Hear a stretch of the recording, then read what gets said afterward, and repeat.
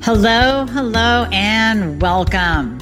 Today we are going to have some fun looking at my labs, kind of going over some myths that you might have heard from your own doctor. And then we're going to dive into the very controversial iodine. You can hear everything from don't use it to use high amounts. So we're going to break that all down and give you some guidance on what to do with iodine. This is a much requested topic. And then to end, I want to touch on testosterone because we want to dive more into this for guys. Girls too, but for guys, I am seeing such a high amount of low T and high estrogen levels in you men. And this is just not a good situation at all for anyone. It's not good for your family because you're going to be moody and cranky. You're basically going to be in menopause. You know that. So we have menopause, you have menopause. You're going to be moody, cranky, bitchy. You're going to be agitated, snippy, and snappy. You're not going to have a libido, and us females are going to take it personally. You probably have some erectile dysfunction, muscle loss, maybe even some man boobs. So we need to talk about this, and y'all need tested to make sure that all of the estrogenic compounds that you are exposed to on a daily basis, including microwaving in plastic and that Suave body wash for men, that's a shampoo and a body wash in one for convenience, is raising your estrogen levels. So we're going to dive into that as well. So let's first start off. Well, first of all, for those of you who don't know me, my name's Amy Horniman. I'm a functional medicine practitioner, and I specialize in treating thyroid conditions and diving into some hormones too. So for me, let's talk about my labs. Many of you know that I am on T3 only. So when I go over my labs, I want you to kind of think about this from a T3 only perspective. And of course, I'll explain it too. So T3 only for many, many, many years. And we are seeing more and more patients that do require T3 only because of their response to maybe the fillers and the T4 medication, or just simply being a non-converter, meaning you don't convert T4 to T3 properly. What ends up happening is when you take T4, you end up converting more and more of it to reverse T3. So that's going to block T3's action on the cell, and you're going to remain in a hypothyroid state. Not good. Not good at all. So some people are on T3 only, like myself, and my story is a trial and error story. Sometimes it's not cut and dry. Sometimes it's not as obvious as, well, you have a high reverse T3, so we're going to put you on, high reverse T3, so we're going to put you on T3 only. Sometimes it's not that easy. Sometimes it's a trial and error where we're changing your dose and you're still on that T4 and you're still not feeling good. So maybe we drop it out and then all of a sudden you feel better. So it's about working with someone knowledgeable and working together as a team. That's what I do with my patients so that we can get you to your right medication and dosing kind of tied together all in one. So oftentimes that takes trial and error. Some people are lucky. They have the genetic test done for DIO1, DIO2. There it is. You're a non-converter. Hey, you need T3 only, or you need a very, very low dose of T4. But most of the time, it's trial and error, as it was with me. So I went, Synthroid box. That's what got me started on this path to helping you. Synthroid box, Armor, T4, T3 synthetics. That's Riley saying hello to UPS guy. T4, T3 synthetic, and then eventually T3 only. So that was my progression. So if we look at my labs now, okay, are you ready? My latest labs. Now this is 24 hours without taking my medication, just like I tell all of you to do when you are getting your labs done. You want to stop your meds 24 hours before, especially T3. You can get away if you happen to slip up and take your T4 med. Let's say you're taking your T4 at night right before bed and you're taking your T3 in the morning and then again in the afternoon. That's fine. You don't have to skip your labs because you took your T4 before bed. But if you take your T3 accidentally, like the afternoon before your labs, or you take your T3 the morning that you were going for your labs, absolutely not. Absolutely not. You don't do that. Okay, so my TSH is less than 0.01. Guess what? I'm flagged low. There's a shocker.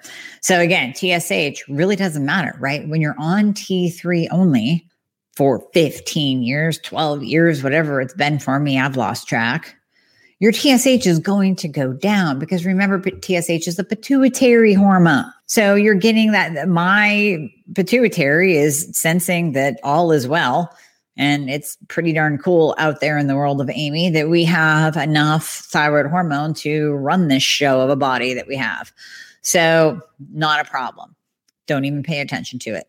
Free T4. My free T4 is 0.1. Now, I know I always tell you that optimal free T4 levels is 1.5 or above, except when, and this is where the personalization has to come in. This is where it takes working with a qualified, knowledgeable practitioner that knows the thyroid, who is not going to freak out over a low TSH and who is not going to freak out over a low free T4 because I'm on T3 only. And this will go with those of you who are on a low dose of T4 and a higher dose of T3. So let's say you are one of my patients, and I'm not going to name names, but I'm going to talk about you in just using your example, who before she came to see me was on high T4, itty tiny little bitty dose of T3. It wasn't doing anything. She stayed in a hypothyroid state. Came to see me. Her reverse T3 was 21. Not converting so well. Of course, we checked all the other markers of conversion. Lower her T4 dose, increase T3 dose slowly over time. Now reverse T3 is coming down. Yay. And free T3 is coming up. And she's feeling better. And she's losing weight. And her life is coming back. And her hair is growing back. So don't really care about her free T4 going down. I forget what her free T4 is, maybe 0.8, something like that. Free T4 going down because she's not taking as much T4. But in that case, we look at her reverse and we look at her free and we say, okay, that's a good picture. So same with mine. Obviously, I'm not taking T4 medication. And with Hashimoto's, my thyroid's slowly being destroyed anyway, so I'm going to be relying on medication the rest of my life. So I'm not taking T4 medication. My thyroid's not really producing too much T4. And well, my pituitary is basically null and void in poking my thyroid to produce anything anyways. Don't care. My free T3 and reverse T3 is what's important. My reverse T3 is less than 5. Again, hello, of course it is. Of course it is. I'm on T3 only. The only thing that can convert to reverse T3 is T4. So I'm going to have like a non-existent reverse T3. That's pretty much what it's saying. Of course, it's flagged. Again, it's flagged. While we do say optimal reverse is less than 12, you have to take each person into account. So again, the patient that I was just talking about, she just had her reverse T3 come back. It is a 5. Mine's less than 5. Hers is a 5. Why do you think? Because we lowered her T4 medication and we increased her T3 medication. Of course, this is going to happen. This is not a problem. This is not a concern whatsoever. We do not need reverse T3 except as a survival mechanism. I would hope that if myself or her would end up, let's say, in the ICU, we would see an increase of reverse T3 because that's what the body does. That's what it just produces it as a survival mechanism to shut down the metabolism. We would also see an increase in TSH because metabolism would shut down, thyroid function would shut down in order to keep you alive. So reverse T3 can go up in those situations, but right now, don't really care. Don't really care. Mine's less than 5.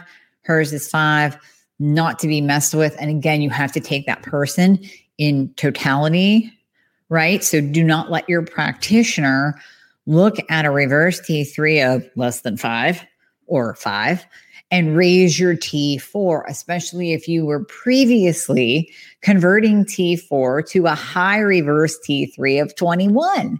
That tells us that you're never, ever, ever going to do very well on a higher dose of T4. And guess what? If you're doing well now on a lower dose of T4 and a higher dose of T3, why would we change that? Just for numbers' sake? We don't change medication just because of numbers. We change it because of how you feel. Now, if she was feeling like garbage and nothing was happening, of course, we would dive into that more and say, okay, wait, why is this happening? Oh my goodness, what's going on? Sure, but she's feeling good. We don't touch it. The last thing we do is increase her T4 medication because she naturally does convert more to reverse. We've learned that over the years. She was already through 10 years of hell, 2 endocrinologists and a PCP that dropped the ball. So that's the last thing we're going to do is put her back into that frustrated state when we finally have her optimized now. We're getting closer to optimized. Now all y'all are wondering about my free T3. My free T3 in this one is a little bit odd. My free T3 is actually 2.8. And that's a little bit low for me. Normally because I have been on T3 only for so long, my free T3 when it comes back is usually actually like a 4.55. So it's actually flagged high, but that's just because even with that 24-hour no medication gap, it still can go a little bit high in my labs. So here's where we're going to be moving into our next topic of iodine. So the reason why I believe that I'm at a 2.8 for my free T3 is because my iodine, let me scroll to it, bear with me. It's in here. Well, it's low. I'm just going to tell you it's low. My iodine is 6. So I'm actually flagged with a little L. Reference range 52 to 109 in this lab. That's what it usually is for most labs. So I am a 6. Iodine. So iodine is necessary for your thyroid to function properly. It is, I've turned this over and over again. This is what I call it. I have another video on this. It is the Goldilocks mineral. You don't want too high. You don't want too low. You want just right. So my theory for myself is that my iodine's a little bit low, so therefore my T3 is just a little bit low. I still have a thyroid. It's still producing things. I still need to kind of feed that a little bit in order to get everything working properly. But my iodine is a little bit low. So I'm going to start substituting with iodine. You know, the funny thing is that I don't test on myself the things that I want tested on you. So finally, I go see my nurse practitioner. It's part of my team. She's amazing. Just so you guys know, that's why we can prescribe for you. So if you do start working with me and you say, yeah, but she can't prescribe. Yes, I can. Have a nurse practitioner, part of my team. We work together. We jive. We're like soul sisters. It's super cool. So I said to her, can you do all these labs on me that I always want to see on my patients, but I never get them done on myself? It's kind of like, the plumber that their sinks are always broken, toilets broken, they never fix their own pipes. So so it's time to look a little bit deeper into my labs. And here I am low in iodine. Okay, the iodine controversy. If you have been a thyroid patient for a while, you know that there is a ton of information on iodine and you can literally drive yourself crazy. You can drive yourself crazy. There is the camp. There is the Dr. Brownstein camp that believe that iodine is fantastic, higher dose iodine. Now, I'm not quite sure what Brownstein says about Hashimoto's, but we're going to get into that. So you have where iodine got a bad rap in the first place, were practitioners using high doses of iodine to treat goiter. Yes, iodine is needed to shrink goiter. But when we're using high doses of iodine with a patient with Hashimoto's, with TPO antibodies, iodine can actually cause inflammation that will raise those TPO antibodies. So if you are a Hashimoto's patient and you have TPO antibodies over 100, we want to avoid iodine for the time being until we can get the antibodies down a little bit. We can get that number down a little bit under 100. And then if you are coming back with an iodine, such as myself at a 6, then we will start supplementing very slowly, very low dose iodine to get that back up. You have to think of iodine as it's like feed for your thyroid. It wants it, it needs it, but we don't want too much and we don't want too little. So the problem with iodine came in when practitioners were using very, very high doses. And what this was doing, it was actually throwing patients. Now, a small, tiny portion of patients got thrown into a hyperthyroid state, but that was very rare. And it was usually almost like how Graves' disease has that thyroid storm. It was almost like a mini storm where they just got a thyroid hormone dump. that was only very temporary. Most of the time when we give too much iodine, we see patients actually falling hypo again, possibly experiencing increased hypothyroid symptoms and possibly just seeing that TPO go up or TSH elevate. So that's the problem with using more and more and more iodine. And patients will feel great at first. When you start using iodine, a lot of times people will think that more is better. So they'll start using a little bit and they'll say, you know what? I feel great. My energy's up. I'm losing weight. This is fantastic. And then all of a sudden they start to go downhill. And then they start to feel that hypo feeling, that fatigue, that sluggishness, maybe a couple of pounds come back on. So they start to feel that again. That can be from using too much. That can be from, it's not to say that they don't need a little bit, but we might just have to back off of the dose and maybe start dosing every other day. So lower the dose and spread it out so that we're still working on getting their iodine level up, but we're not dumping so much iodine on them at one time that it's literally causing their whole HPT axis to freak out and go into a deeper hypothyroid state. So we know that iodine is imperative for T4 to T3 conversion. There's that process called deiodinization. If there's one word in the English vocabulary that Amy Horniman cannot pronounce, it is that one. DIO. Can I just say DIO? Okay, so that enzymatic DIO process that is required to convert T4 to T3, because we are removing an iodine molecule from T4. So it's needed for conversion, but you don't want too much at any one point of time. So how I like to dose iodine, first of all, we have to look at you as a person, right? We have to look at you and say, do you have a 6 like I do? If you have a 6, then hey, we might need to small dose this out. So what I am doing for myself, I'm using Iodine Synergy by Designs for Health. And I am actually starting off just to make sure, because remember, I don't actually have any symptoms right now. So I feel optimal. So even though my free T3 is not optimal, and my iodine is a little bit low, I am going by how I feel. I feel fine. I don't want to rock the boat in any way, shape, or form. So because of that, I am dosing a little bit, I would say more spaced out. So I'm using Iodine Synergy every third day, actually. So one capsule is 10 milligrams of potassium iodide and 40 micrograms of selenomethionine. So that's also needed for T4 to T3 conversion. So it's just enough. It's just enough to kind of feed my thyroid, feed my body, give it what it needs without overdoing it, without overdosing. If I had a patient, which I often see, come in at, let's say they are right at that cutoff, they're like a 50, a 52, a 54. Again, we will use it. We might use one capsule per day just to get that up a little bit, get a little bit more iodine in their system, and then taper off. And then maybe go every third day, maybe just go twice a week, just so you're getting it in. You're not pulling it out entirely. I will admit I have not taken iodine for a couple of years because that's just like the plumber's analogy. I take really good care of myself, and I've gone through all of my supplements that I'm on.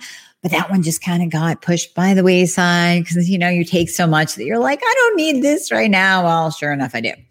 So I had to add it back in. So we can kind of space it out based on your number, on your level, and paired up with how you feel. So I just had a patient reach out to me today. We had her on 2 Iodine Synergy because she was very, very, very low. We had her on 2 per day. We dropped to 1 per day. And now she's actually starting to fatigue a little bit. We just increased her T3. We checked cortisol. We checked all the factors of T4 to T3 conversion. We just increased her T3 medication, and she's kind of feeling sluggish again. So it's kind of the question of, well, do we do another T3 increase, or let's back off on the iodine first just to see if you're not getting too much iodine that's pushing you into a hypothyroid state. So yes, we do want you to have that iodine in. You were low, you're still low, we're still bringing it up, but it might just be too much all at once. Even just 110 milligram capsule per day with the selenium-methionine, that might be too much for her. So we might have to go to every other day, every third day, and see if dropping that out improves her fatigue. If it does, we know it was the iodine. These days with fatigue, you also have to take into account just the general state of the world. Everybody has a lot on their minds. It's a lot of extra stress and pressure. So you have to take that into account when you do kind of say, hey, I'm getting a little bit fatigued. Could it be iodine? Could it be my thyroid meg? Could it be this? Could it be that? It might not be any of it. It could just be stress, that you are stressed out because of the state of the world right now. So we have to kind of break it down and see. But for her, we're going to back off the iodine. And we're just going to see what happens and see if that doesn't help balance out her fatigue symptoms at all. And then we can work from there to increase the T3. For those of you taking amiodarone, that is a heart medication. I believe it is specifically for the rhythm of the heart. I'm not a heart specialist, so don't hold me to that. But that contains large amounts of iodine. So if you have a thyroid problem and you are taking amiodarone, you might experience a significant increase in iodine levels, which could then push you into a hypothyroid state. So you might be going along saying, listen, I've been feeling great on this dose of medication for how many years? Now I feel hypo again. What the hell is going on? It could just be that you're getting too much of a dose of iodine and amiodarone. Get your iodine levels tested. Testing. That brings me to that other controversy. We're going to have a group of practitioners over here that say to do the iodine loading test. Let's see how much you excrete. And then that's how we know whether you are deficient or not deficient. We have another group over here, and I'm in the over here group, that says, no, that doesn't even make sense. Because there's no way just giving you a dose of iodine right now and then having you excrete it. It can take days for your body to process it and to push it through. So that makes no sense in measuring how much you excrete and then calling that a deficiency, because your body could still be utilizing it. No, we don't go by the old school little patch test where we put the iodine that your mom would rub on a wound on your hand and watch how quickly that absorbs. We don't do that either. Yes, there are problems with serum, but for the most part, we go by the serum level. I mean, if you are flagged low like I am at a 6 with a little L and a big red box around it, you're probably low. Now, if you're borderline low, then again, we just be more careful about our iodine dosing.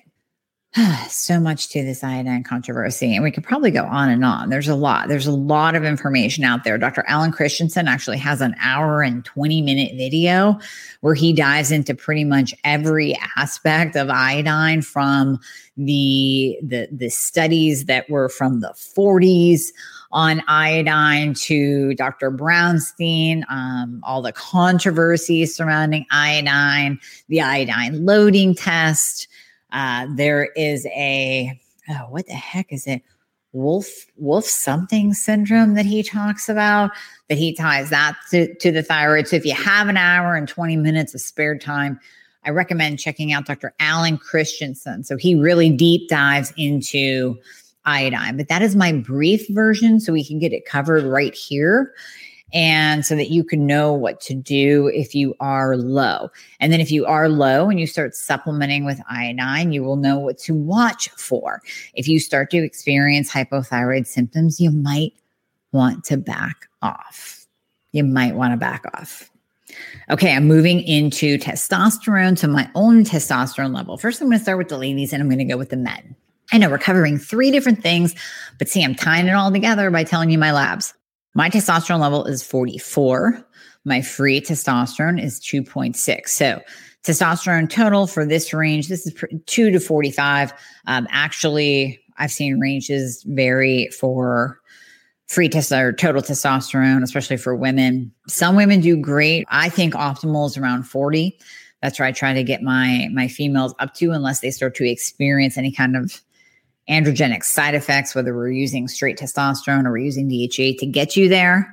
But optimal is right around 40. Some of them can really safely go to 60 or higher. It just depends on the female, whether they're working out, where they feel best at. I have one patient right now. I think she does best.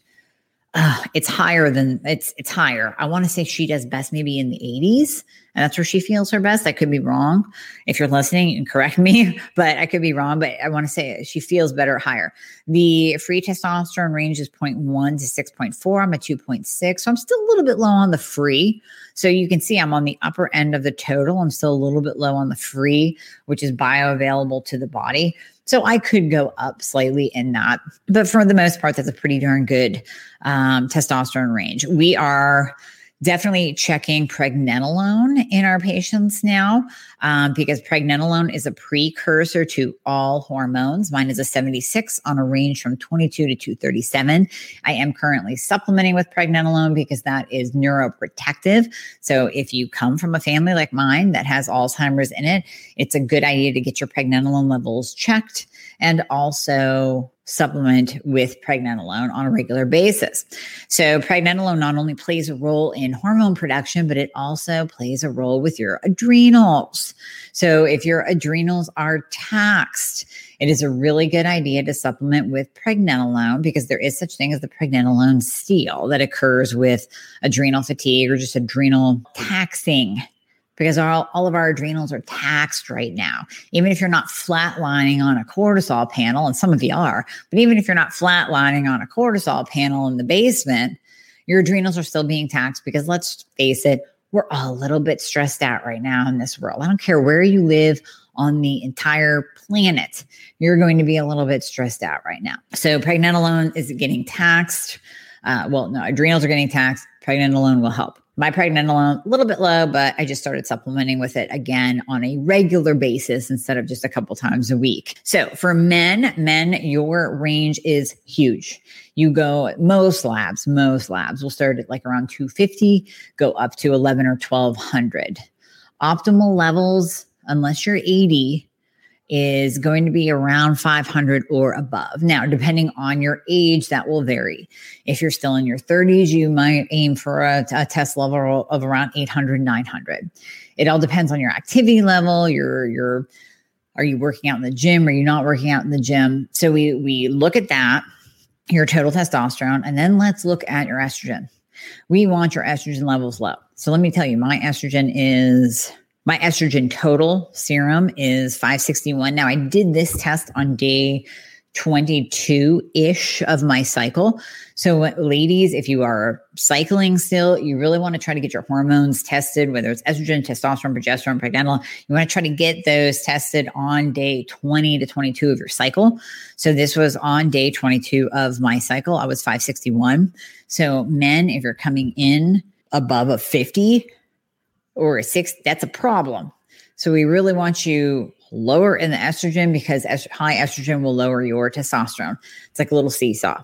So if you're coming in high, that's not a good thing. So let's talk about the things that raise your estrogen. Things that raise estrogen, the air that you breathe. We have so many estrogenic compounds, and this goes for ladies. If you are in an estrogen dominant state, so ladies and men, you can, even if you're not flagged high in your estrogen, ladies, you can still be in an estrogen dominant state. We compare your estrogen with your progesterone. And according to my very knowledgeable nurse practitioner, thank you for teaching me this, we want a 1-to-20 ratio. If you are above that, then you are still considered an estrogen dominant, even if your little lab result here isn't flagged with a big H and a red symbol. So that can still be elevated and you can still be in an estrogen dominant state if your progesterone is in the basement. My progesterone was not in the basement. Thank you very much. Did I get off on a sidetrack? Yes. So what raises estrogen levels in females and males? I highly recommend the book Estrogeneration by Dr. Anthony J. He deep dives, and I haven't even gotten all the way through it yet, but he deep dives into everything that can be an estrogenic compound. So the obvious, right? The phthalates, the plastics, carrying around a BPA-free water bottle, but it's not really BPA-free. They're using BPA-S. It still is a bisphenol product. But because it's not A, they get to call it BPA free. Brilliant marketing. Brilliant marketing. If you are placing your hot foods in your grandma's plastic Tupperware, go out and get some glass. Get some glass, for goodness sake. It's time. Throw away the plastic.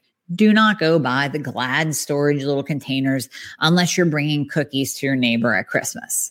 That's the only time I want cheap plastic containers in your household. So plastics, phthalates, your body wash, your body lotion, your face wash, your face lotion, the Bath and Body Works spray that you put it on your clothes. Dudes, spray that Axe crap on your clothes. We like the smell. We don't need to smell it on your skin. You still smell good even with it on your clothes. That is going to seep into your body. That will raise estrogen levels. Having a higher body fat percent, estrogen is stored in body fat. If you have a higher body fat percentage, you are going to have higher estrogen levels, which is going to lower your testosterone levels. Plain and simple. Let's see what else. So I did a little post about lavender oil. So ladies, if you're diffusing lavender and you're spraying lavender and you're using lavender soaps, that's probably not a good thing. That is also going to raise your estrogen levels. And we can do a whole separate, and I promise to do this for you. We will do a whole separate episode on just estrogenic compounds and how much is in our world and daily life and what you can do about it. A nice liver cleanse, a detox. There are different detox protocols that we can put you on, just depending on your chemical exposure. Let's say you just had your amalgams taken out. We can do a specific detox that will target mercury. But of course, when you cleanse your liver, you're going to lower that estrogen dominant state. You're going to lower your estrogen levels. Men, sometimes we have to use an AI, an aromatase inhibitor, that will actually block estrogen. The natural way to do it is by using something like DIM, or indole 3-carbinol, but that can go really, really slow. So if you're a guy with high estrogen, I wouldn't recommend that route. I would go right for the aromatase inhibitors. Ladies, if you're estrogen dominant, we can use something like a DIM or an indole 3 with a nice liver cleanse to bring that down, balance it out with some progesterone, make sure your testosterone's proper and optimal. So all of those factors will factor in, and I promise you I will do a separate episode on just estrogenic compounds in and of themselves, because I think it warrants a specific episode on its own. Thank you so much for listening to the Thyroid Fix podcast. As always, please share this with anyone that you know that needs this information, and I guarantee you there's a lot of people out there and in your life who do. Also, please remember that anything that you hear on this podcast is not intended to diagnose or treat. So you always want to check with your doctor about any advice given that you hear on this podcast. And if you would like to book a discovery call, a free discovery call, to go over everything that's going on with you and to go over how I can help you, please go to my website at amyhornaman.com. The link is always in the show notes. And click on book a call. Choose a time and a day that's right for you, and we will see how we can help you. Thanks for listening.